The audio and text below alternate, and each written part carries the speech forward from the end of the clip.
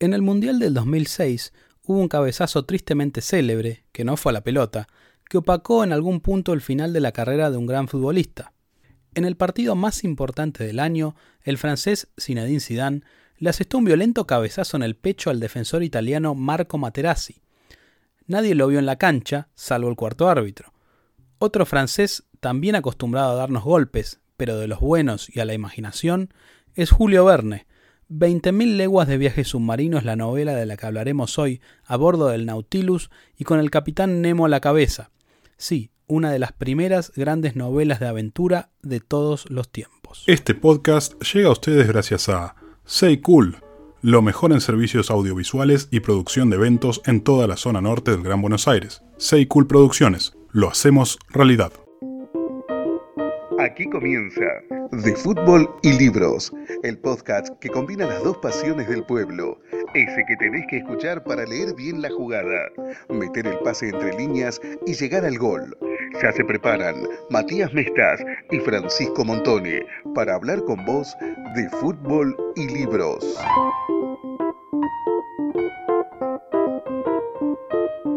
En algún momento veo que Materazzi está tirado en el piso. A unos 30 o 40 metros procedo a interrumpir el juego. Digo, uy, ¿qué habrá pasado? Rápidamente, a través de los intercomunicadores, le pregunto a Darío y Rodolfo, que eran mis asistentes, le digo, Darío, Rodolfo, ¿qué vieron? ¿Qué pasó? Oh, sorpresa, los dos me contestan, Horacio, no vimos absolutamente nada.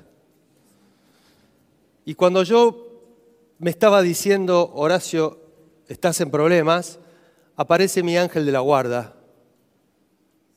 Mi ángel de la guarda, que tiene nombre y apellido, que se llama Luis Medina Cantalejo, que era el cuarto árbitro de esa final, sevillano, español, y me dice, Horacio, yo he visto, terrible el cabezazo del Zidane sobre el Materazzi, terrible cabezazo del Zidane sobre el Materazzi. Y yo a escuchar ese relato así tan pasional, tan fuerte, tan contundente, pero le digo, Luis, ¿pero cómo fue? ¿Se apoyaron las cabezas? ¿Se empujaron? ¿Qué pasó? Pero oye, coño, terrible cabezazo en el pecho del Zidane sobre el Materazzi. Cuando lo veas en el vídeo del hotel no me vas a poder creer. Lo único que le faltó decir fue, y olé. Entonces, cuando yo llego al lugar de los hechos, ya tenía toda la información y la decisión que iba a tomar, que era expulsar a Zinedine Zidane del campo de juego. Muy buenos días, buenas tardes, buenas noches. Comenzamos un nuevo episodio de Fútbol y Libros, el mejor podcast futbolístico literario de la podcastería argentina.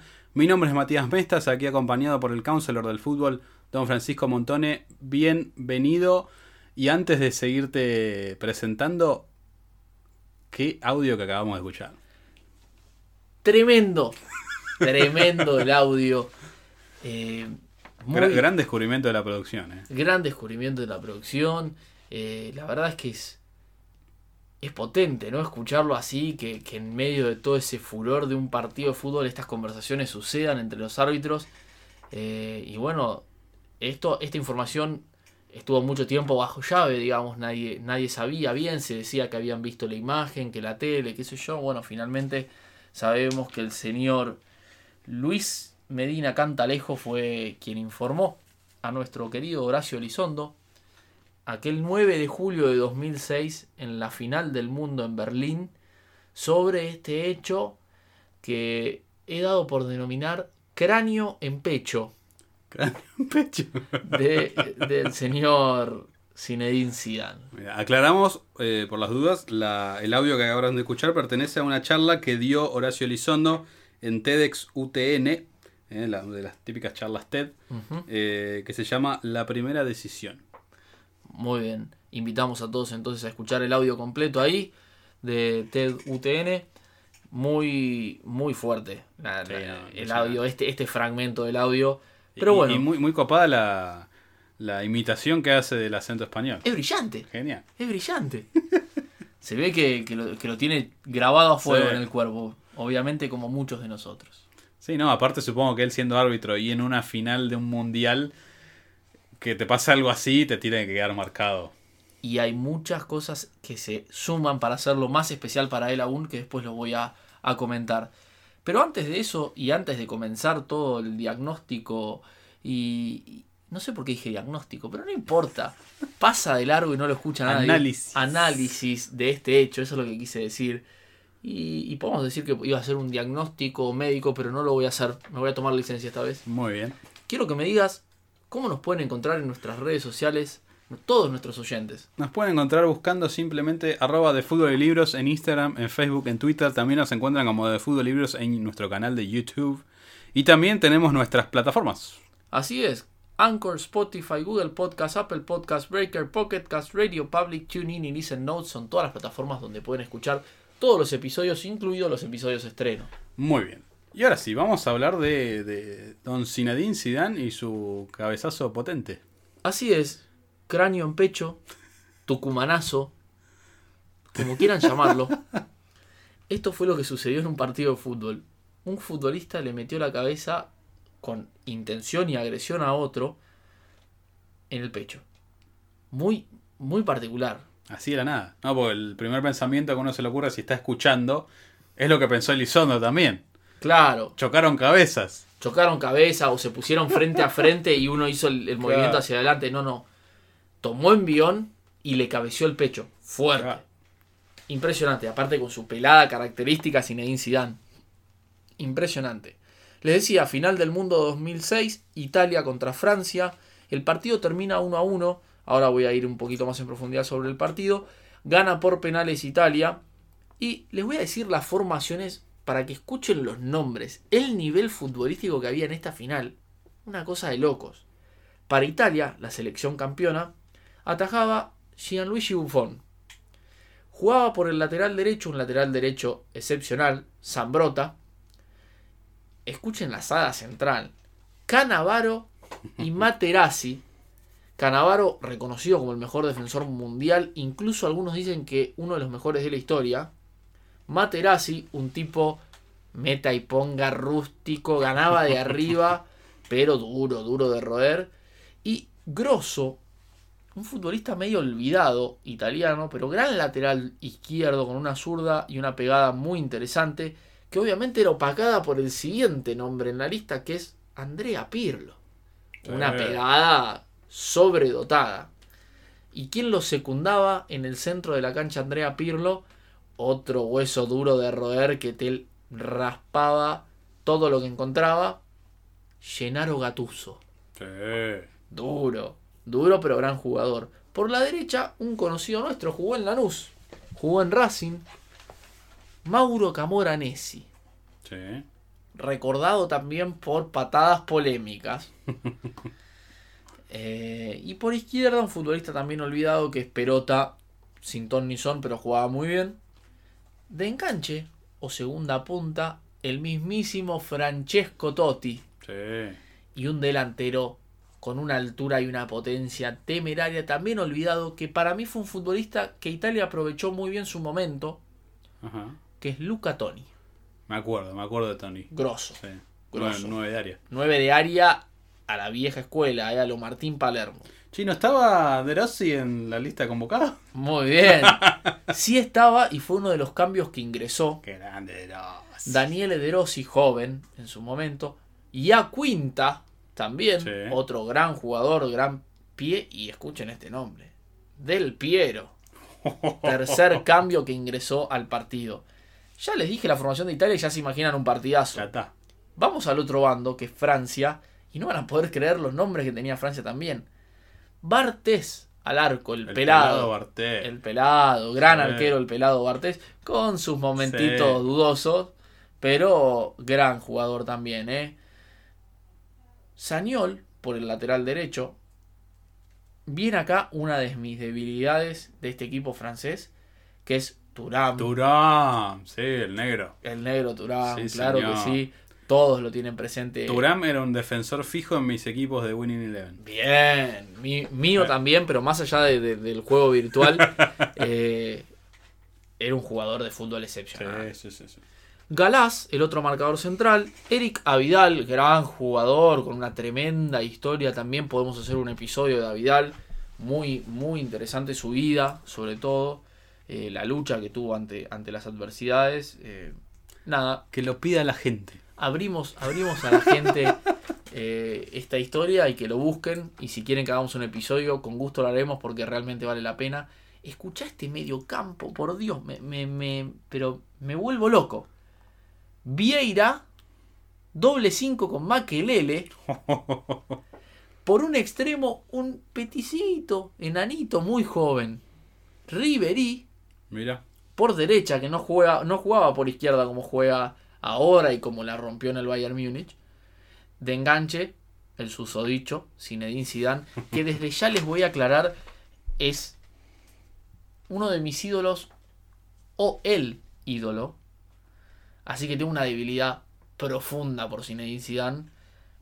Y quiero contarles además una infidencia que le he comentado a Matías acá.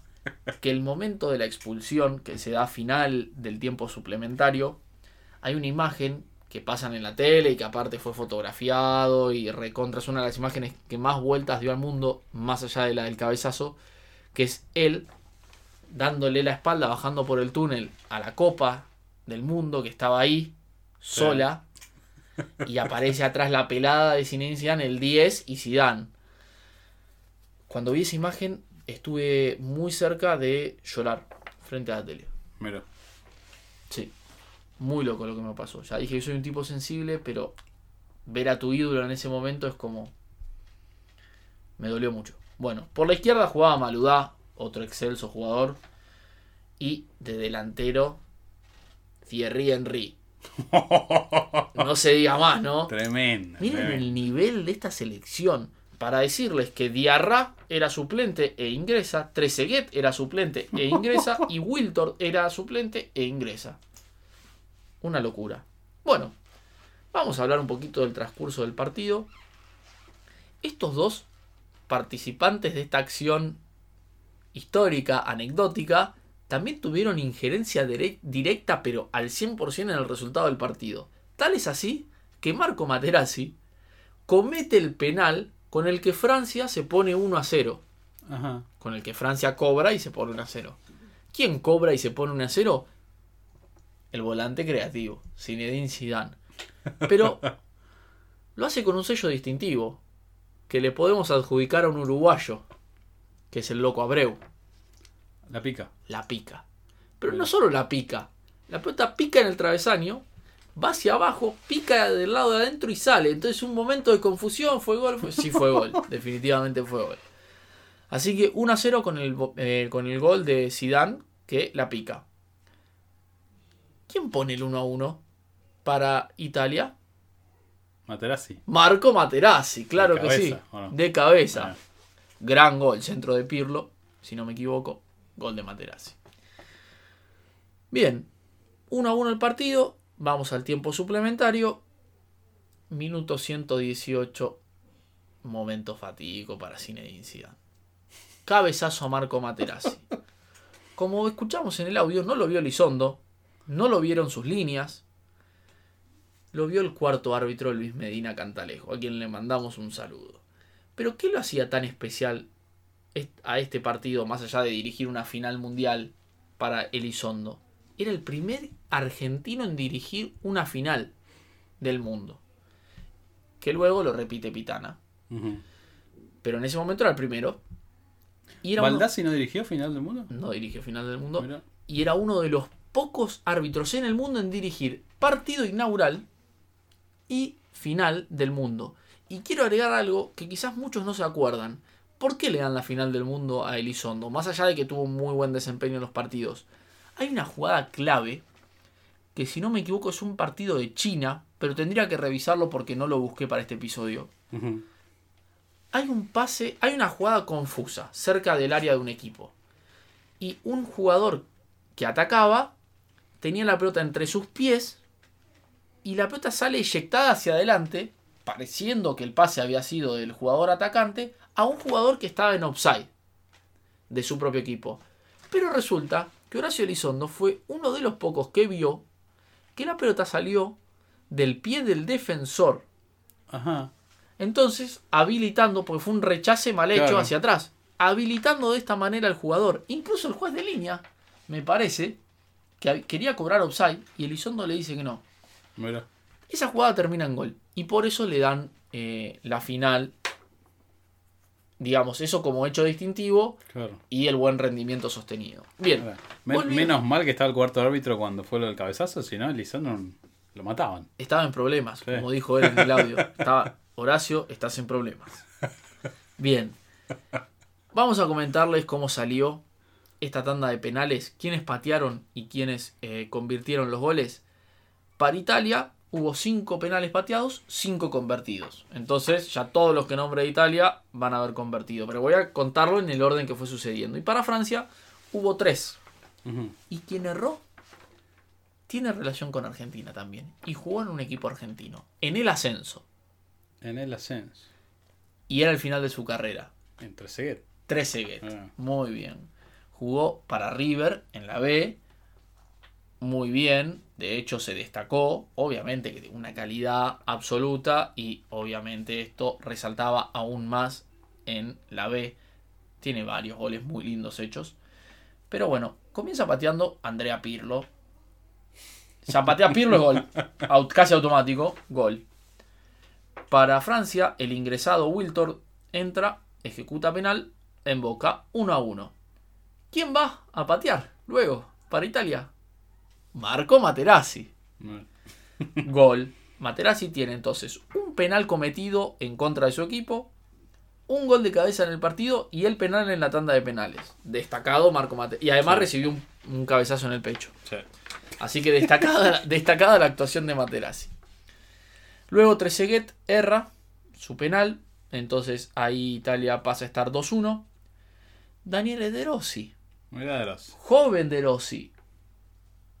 El segundo más joven del mundial en participar. Creo que el segundo más joven en participar en finales. Una cosa así, Ribery. Ah, no, de esta misma final, perdón. De esta Ajá. misma final, el segundo más joven.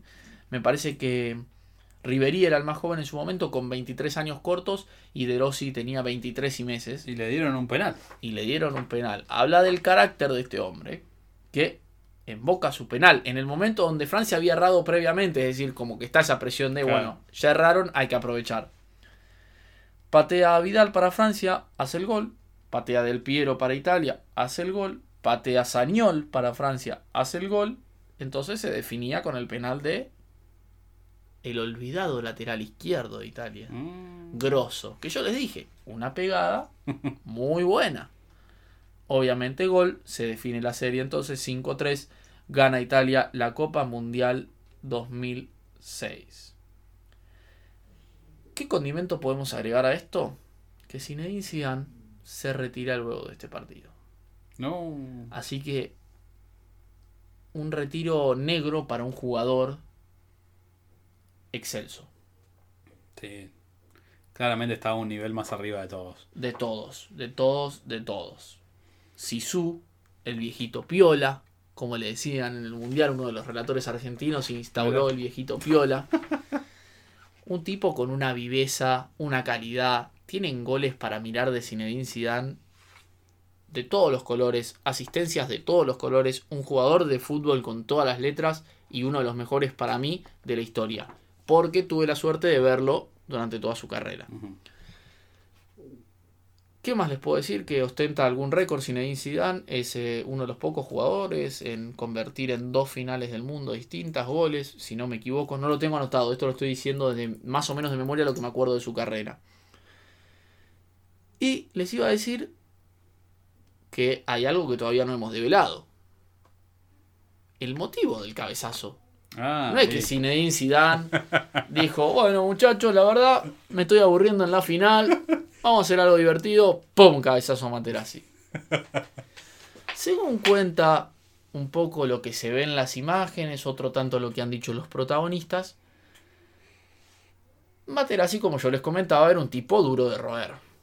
Defensor férreo, que golpeaba, que siempre estaba en este chiquitaje hablando, provocando, metiendo mano, pegando. Siempre algo hacía para intentar de desvirtuar a los rivales. Era una de sus virtudes que los árbitros a veces no sabían cómo manejar.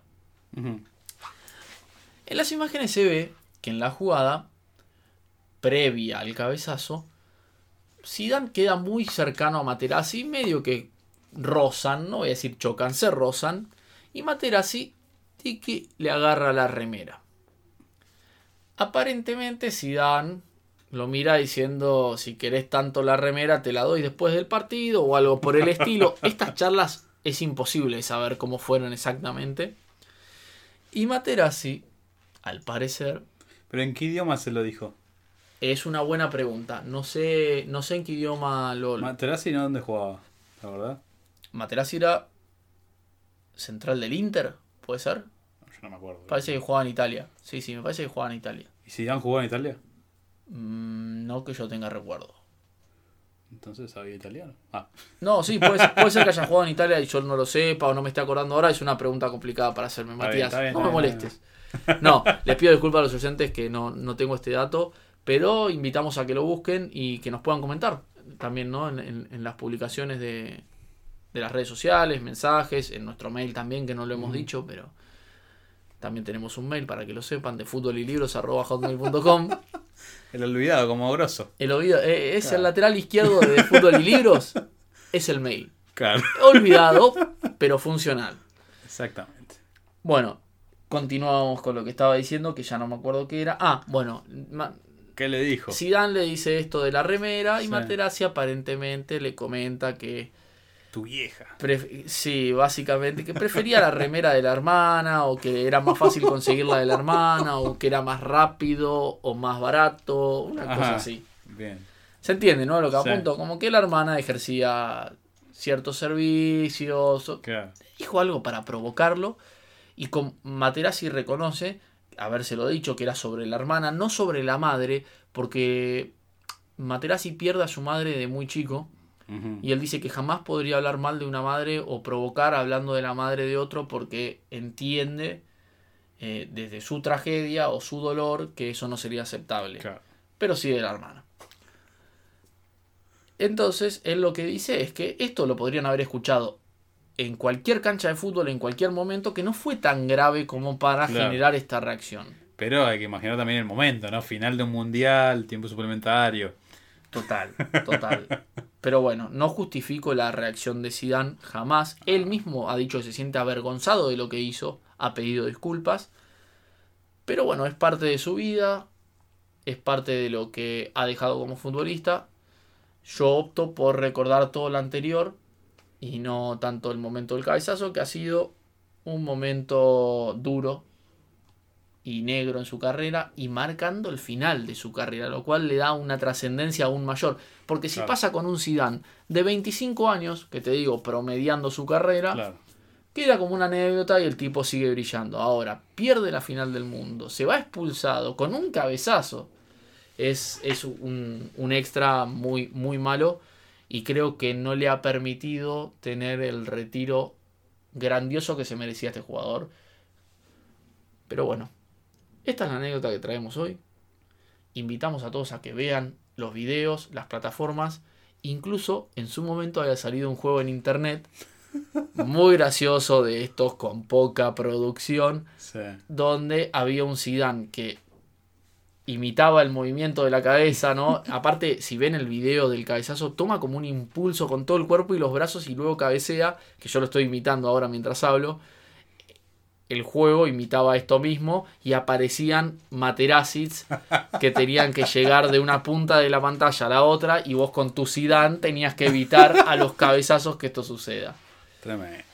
Así que les dejo esa puntita también para que si quieren bucear en internet y encontrar el juego, yo creo que lo van a poder hacer. Muy bien, ahí pasaba la columna deportiva de nuestro counselor del fútbol, don Francisco Montone. Y ahora sí, quédense ahí porque ya regresamos para escuchar el bloque literario que vamos a hablar de 20.000 leguas de viaje submarino de Julio Verne. Quédense ahí que ya regresamos. Duró el primer tiempo, ¿no? Salgamos ahora del segundo pensando mejor el juego y atentos a lo que leímos durante la semana. Dale, que ya se viene la parte más literaria de Fútbol y Libros. Estás escuchando este podcast gracias a Paisanita Editora, una editorial independiente dedicada a la narrativa, con libros para leer en cualquier momento y lugar. Paisanita Editora, desde 2013 dándole la oportunidad a nuevos autores. Regresamos a De Fútbol y Libros y ahora sí, como les mencionaba hace minutos nomás, vamos a hablar de 20.000 leguas de viaje submarino, clásico, un libro clásico de Julio Verne. Acá te lo muestro, es una edición antigua que se remonta a la época de las cavernas. Este es peor que... Es uno de esos libros que van pasando de generación en generación. Pero de este mi familia, por lo menos. Es más viejo aún que el que hablamos la otra vez, si mal no recuerdo, era La Isla del Tesoro, que te dije que tenía una presentación antigua. Esto es... Sí. Y tratarlo con cariño porque está medio remendado, ¿viste? Entonces... Sí, tiene sus parches, se nota. Igualmente te digo, más allá de ser antiguo, me interesa mucho la tapa. Me gusta mucho la imagen que muestra la tapa con el submarino, un agua difusa, rara, con unas ondas particulares y el barco arriba, con la bandera americana, por lo que veo. Americana, me refiero a Estados Unidos.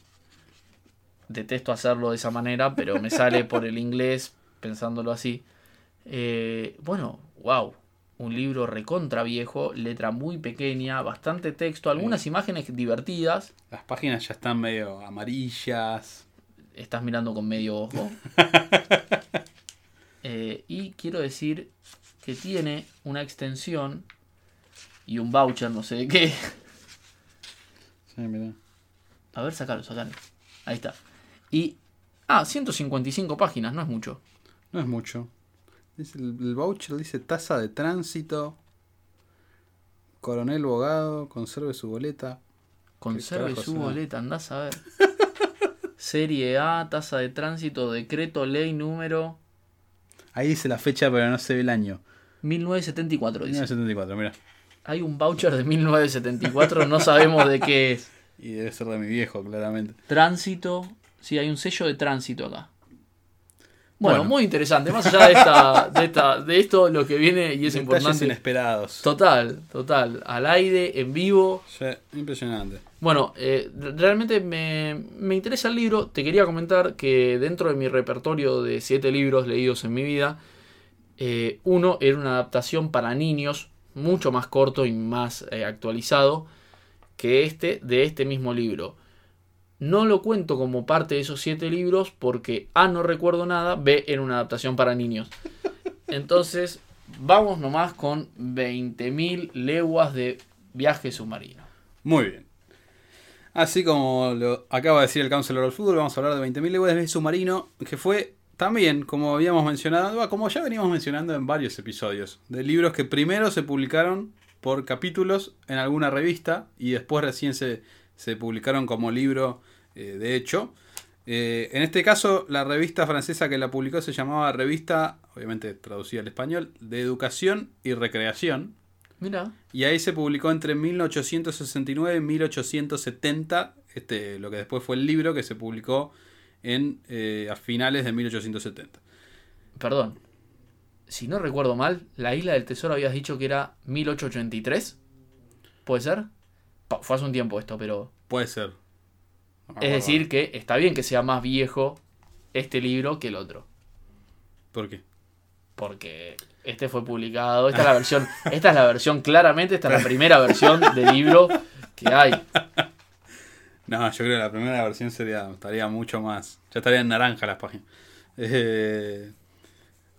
Buen chiste. Sí, gracias. Estaba esperando que me lo festejes.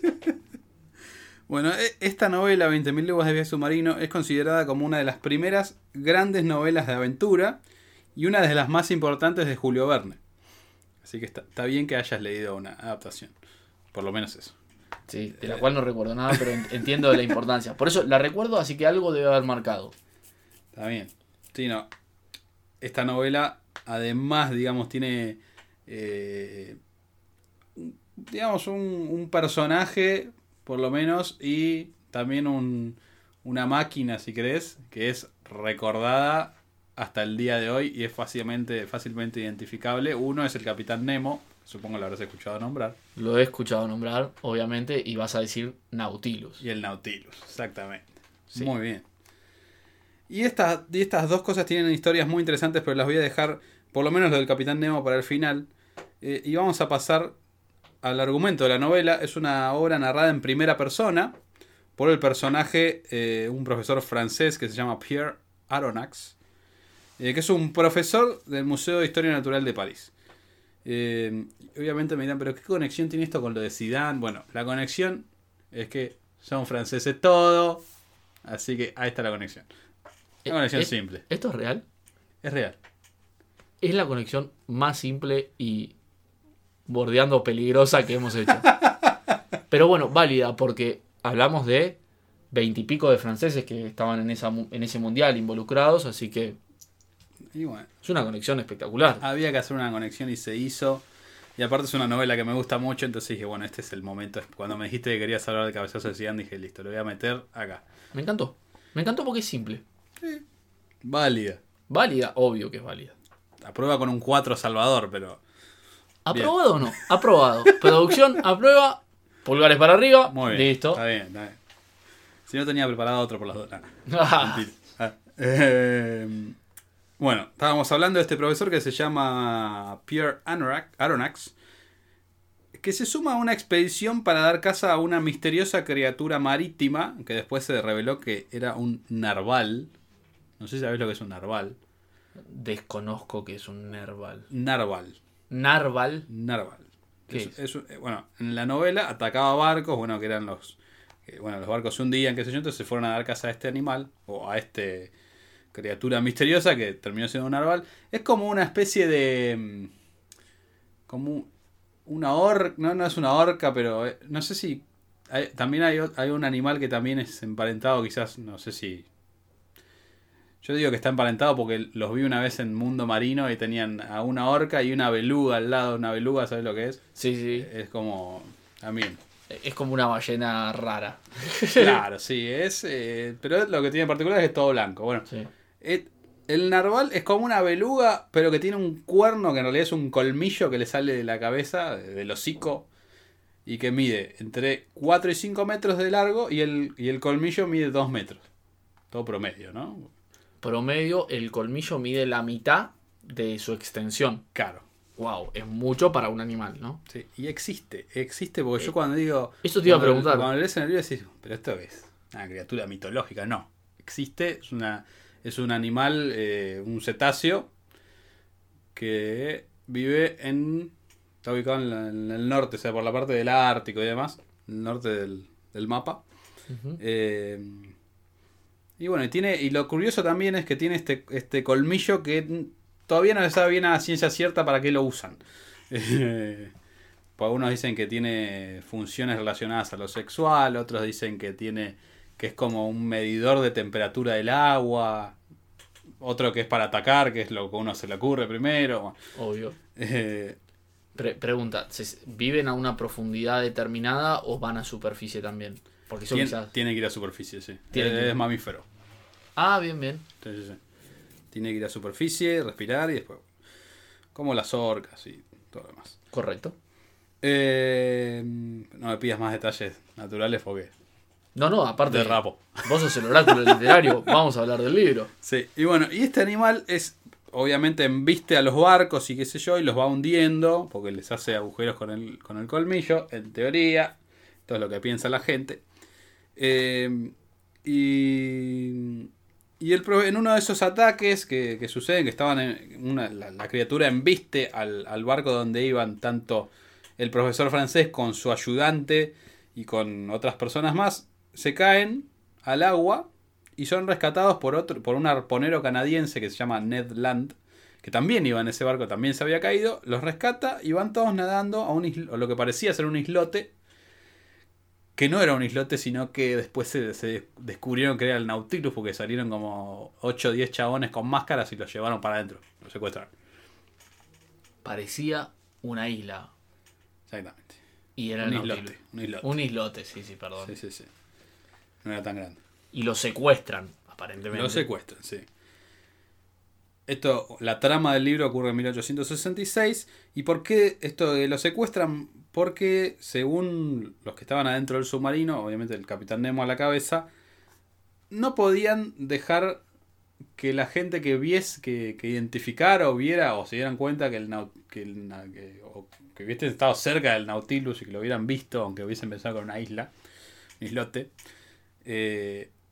no los podían dejar salir de ahí. O sea, los tenían que meter por... O sea, como mínimo, digamos, los tenían que tener encerrados adentro para que no difundieran que existía esta máquina, que era un submarino, claramente. Ujú. De hecho, Nautilus, el nombre Nautilus, corresponde al primer submarino exitoso construido, digamos, fuera de la ficción, digamos, en la realidad, en el año 1800 por Robert Fulton, en Estados Unidos.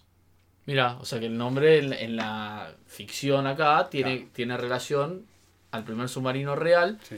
Y me interesó mucho el dato de que en la ficción aquellos que se enteraban de la existencia no podían salir, o sea, los capturaban. Exactamente. Ahora me gustaría entrar al detalle de por qué, pero bueno, si lo vas a decir, contámelo cuando vos quieras. No sé si lo voy a decir. En todo caso, guardate la pregunta. Me la guardo. Obviamente, cuando te dije esto del primer submarino que realmente existió en 1800, era una cosa totalmente primitiva, y el Nautilus era todo lo opuesto. Era un adelantado en cuanto a tecnología, que de hecho, ahora vamos a nombrarlo más adelante. En realidad, varias de las novelas de Julio Verne tuvieron esto de adelantarse a su tiempo, y esta es una justamente de eso, pero eso lo vamos a decir un poquito más adelante. A lo largo del viaje que hacen dentro del submarino, porque me parece que están prisioneros, pero no tanto, porque los tratan más que nada como... O sea, no los tratan mal. Si bien al principio los secuestran, después están como visitantes, huéspedes, sí. No es que los tienen como prisioneros encerrados en una celda.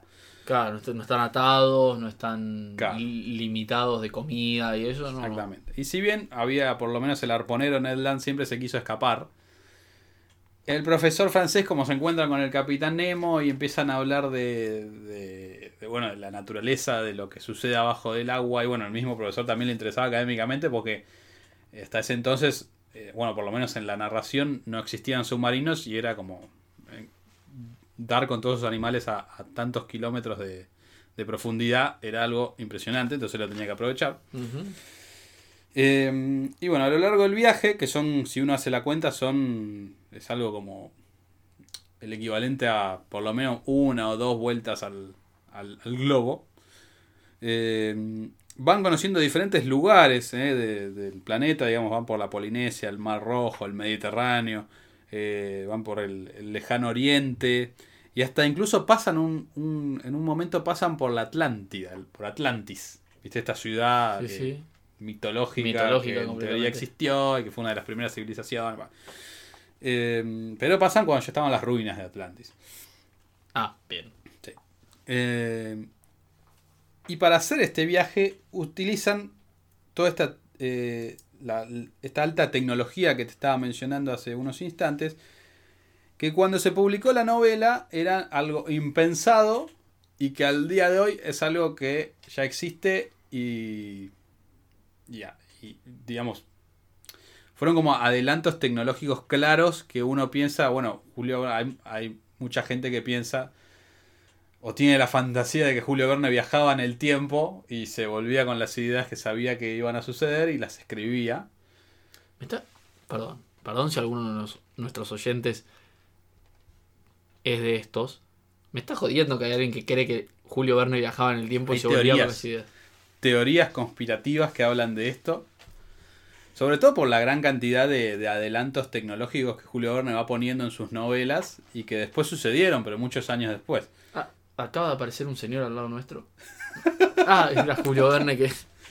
Otra de las teorías, de hecho hay un libro que se llama, no sé cómo se llama, La tumba de Verne, que lo tengo ahí, que es una novela obviamente de ficción, pero que juega con todo esto de los mitos y leyendas que se hicieron alrededor de la figura de Julio Verne. Porque también la tumba de Julio Verne en Francia también es sumamente rara y extravagante. Así que si voy alguna vez a Francia tengo que ir a sacarme una foto con esa tumba. Por favor, y contarnos la historia también Sí. de la tumba y cómo es y cómo lo viste. Sí. No, pero si alguna vez hablamos de la tumba de Verne, que es un autor español, por ahí surjan un poco más de detalles al respecto. Pero ahora vamos a hablar de los adelantos que tenía, por lo menos remitiéndonos a esta novela en específico. Para empezar, el submarino era eléctrico, el Nautilus, Bien. que después sucede. Sí, en ese momento no era real, ahora... Esta novela, pensá que se escribió en 1869, 1870. El submarino eléctrico ya lo escribió Julio Verne 20 años antes que el primer submarino eléctrico, que fue en 1888 por un español también, Isaac Peral. Pero también, obviamente, el Nautilus era con toda la más alta tecnología y el eléctrico de 1888 era Precario. Muy precario. Después los nazis también durante la Segunda Guerra Mundial, a finales de la Segunda Guerra Mundial, también habían desarrollado un submarino eléctrico mucho más tecnológico, pero no lo llegaron a utilizar, o lo utilizaron muy poco al final de la guerra. Pero si dicen los especialistas que si hubiesen utilizado este submarino antes, si lo hubiesen desarrollado un poco antes, hubiese cambiado un poco la guerra esta de los océanos. Después otra cosa que se menciona en 20.000 leguas de viaje submarino es la primera fotografía submarina. O sea, habló de fotografía submarina 20 años antes de que suceda la primera fotografía submarina.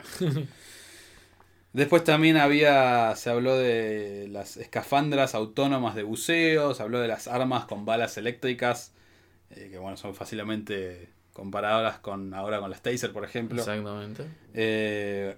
Y después también las máquinas para producir aire respirable bajo del agua, y otras tantas cosas que se nombran durante la novela que después sucedieron muchos años después en la realidad. Entonces por esto es que está este mito de que Julio Verne tenía algo... Es un mito, ¿no? Porque Verne Hay una manera muy fácil de saber si esta teoría es verdad o no. Y hay que subirse al DeLorean. No, los pongo al tanto a los oyentes y te hago una pregunta y vos me sabrás contestar. Verne, en sus libros, ¿mencionaba de fútbol y libros? No. Entonces es mentira la teoría de que viajaba en el tiempo. Igual todavía no leí creo que tiene como 50 y pico de libros, todavía no los leí todos, pero por ahí, ¿quién te dice? Bueno, entonces dejamos en un veremos, claro, si menciona de fútbol y libros o el podcast o algo similar a de fútbol y libros. Si no los menciona Mati, ya sabes que esta teoría es incomprobablemente lo que sí hay una irreal. Que también no me acuerdo en qué novela es, pero predice la creación de Internet. Bueno. Pero eso lo tendría que checar porque no me acuerdo ahora exactamente en qué novelas. Bueno, continuando con Verne, más allá de la pavada. Con 20.000 leguas de submarino. Esta novela es un claro ejemplo de ciencia ficción, toca varios temas como, bueno, obviamente la ciencia y sobre todo descripciones meticulosas de la flora y la fauna marina. Pues obviamente Verne investigaba mucho sobre lo que iba a escribir e incluso agarraba por ahí los estudios, los inventos que ya se habían escrito, inventado hasta ese momento, y por ahí sí lo llevaba un paso más allá, pero siempre dentro de lo verosímil. Después tiene, además de ciencia, tiene historia, tiene mucha geografía también, ingeniería naval. O sea, es un libro bastante... no sé si decirte que tiene, digamos, mucho peso teórico, pero está ahí, porque a veces se le va un poco la mano. También tiene mucha acción, tiene intriga, sobre todo la historia del Capitán Nemo, que es fantástica. Tiene mucho suspenso, tiene aventura. El ritmo narrativo es juega bastante bien, es trepidante, podríamos decirlo. Salvo cuando esto que te decía, cuando se pone a hablar, por ejemplo, de las especies marinas o de las especies de la flora o la fauna marina. Por ahí te sale con una lista de las cosas que vieron durante el viaje, viste, que no hacen a la historia. O sea, claro. Si las tachás, no pasa absolutamente nada. Exactamente, viste, por ahí si sacaba 2/3 de todas esas listas, la novela se hacía un poco más, o no se trababa en esos momentos, no se pausaba el hilo conductor de la novela. Pero si obvias por ahí esas listas, es un poco más fácil para digerir. Y lo que te decía, logra una verosimilitud dentro de algo que parecía imposible para la época. Y o sea, cuando te digo verosimilitud, te da las medidas y cómo funciona el Nautilus y te lo explica todo en detalle y parece que existiera, ¿no? Y uno lo lee ahora y dice, bueno, era un submarino, pero en ese momento no existían los submarinos. Claro, y te iba a hacer esta pregunta, quizás me la podría guardar para el final. Si hay alguna repercusión de aquella época cuando sale con respecto a estos inventos que suceden tanto tiempo después. Es decir, si ahora me hablan a mí que se inventa el plato volador con forma triangular o el avión individual para las personas, estoy diciendo cosas semi-ilógicas, ¿no? Pero algo que si yo lo escucho hoy diría, es imposible que esto exista, este tipo es un ridículo. O la gente lo leía y decía, mirá qué interesante lo que propone. O, ¿existe esa información o no? Sí, existe. No andé tanto en eso. Uh-huh. Pero ¿qué te digo? Sí, lo que te puedo decir sí que es que claramente Julio Verne tuvo influencias en los inventos que se fueron sucediendo después relacionados a sus novelas. Claro.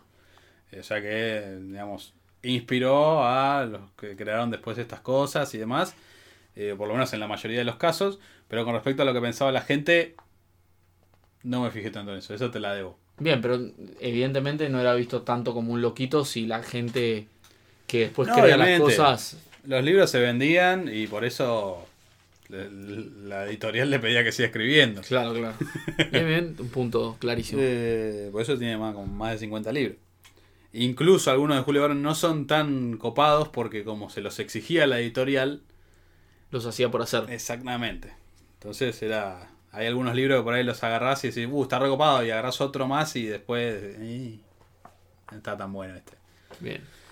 Pero ahí se entiende por esta explicación, ¿viste? Que era como lo obligaban. Tenés que escribir tantos libros en 2 años, tú tenías que escribir. Sí, cuando es forzado, pocas cosas salen productivas. Así es. Y ahora sí, vamos a hablar un poco del Capitán Nemo que habíamos mencionado al principio, que es un personaje que a mí me cautiva. Y también a mí. Como me cautiva Zidane, me cautiva Nemo. Muy bien, hay otra conexión. Bien, me gustó. Bien. 2 personajes cautivantes. Exactamente. Y hay que decir que esta 20.000 leguas de viaje submarino es la primera parte de una trilogía en donde se menciona al Capitán Nemo en dos de las 3 partes. Es personaje directo, en otra es más indirecto, pero está en el mismo universo. Bueno, la primera obviamente es 20.000 leguas de viaje submarino. La segunda se llama Los hijos del Capitán Grant, que todavía no la leí y que la quiero leer y la voy a leer en algún momento. Y la tercera, que es el final de Nemo, si se quiere, es La Isla Misteriosa, que es mi libro favorito de Julio Verne y rankea como mi libro favorito en general. La Isla Misteriosa, escrita en 1875. Pero sí, vamos a hablar un poco del Capitán Nemo. ¿Por qué recorría el mundo en un submarino el Capitán Nemo? Básicamente porque estaba desdichado, decepcionado con la humanidad. Entonces dice, bueno, no con la humanidad, con la sociedad. Entonces me voy a aislar del mundo y voy a embarcarme en un submarino para alejarme de todos.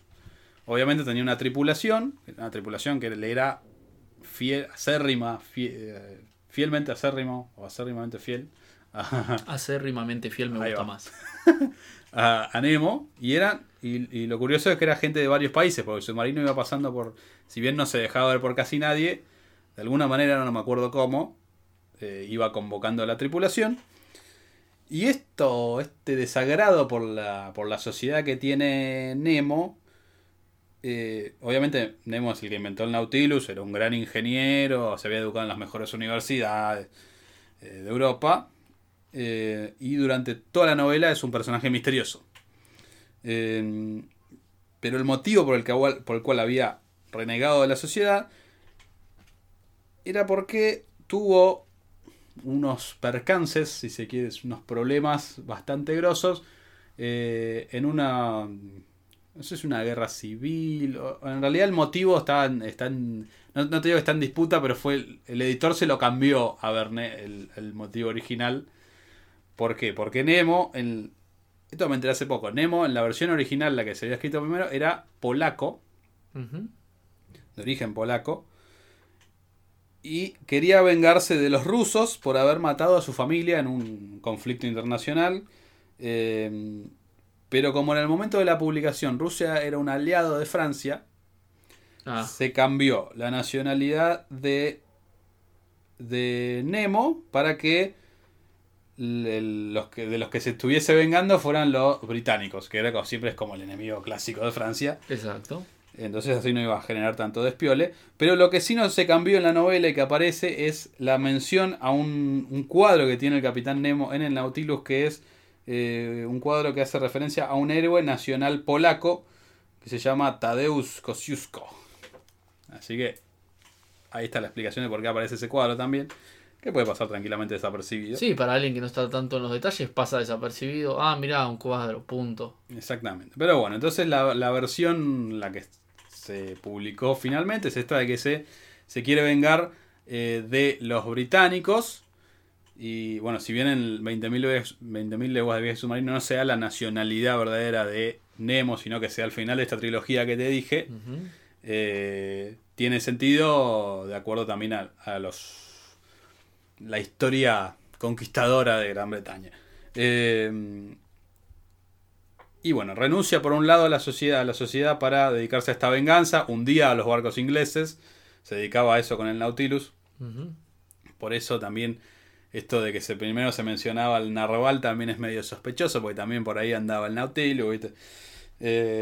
Vos decís que le echaban la culpa a este animal, claro, pero en verdad era el Nautilus y como no se no, dejaba ver. Claro, no digo que el narval no haya tenido responsabilidad en alguno de esos ataques, pero eran muchísimos barcos que tendría que haber hundido en el narval, y no es un animal muy grande, digamos, como para hundir barcos. Y sí, pero bueno. 4 metros dijiste y 2 metros de cuerno, colmillo, perdón. Raro que hunda un barco. Sí, por ahí un barquito chiquito sí, pero después... Una barcaza. Bueno, después también se dedicaba Nemo, si bien tenía estos problemas de la venganza y demás, también se dedicaba a hacer justicia en algunos casos donde podía ayudar. Por ejemplo, en uno de los casos más representativos, ve a un chico que estaba buceando buscando perlas, no sé en qué isla de no sé qué país, y se acerca. Obviamente tenías estas escafandras que se podían usar autónomas, y se acerca y le da, para que no se siga sacrificando su vida por encontrar una perla, se acerca y le da una bolsa llena de perlas para que se lleve, y cosas así. Y después obviamente a la investigación marina, porque también tenía su pasado académico, por eso congenió bastante con el profesor, que es el protagonista. ¿Por qué se llama Nemo?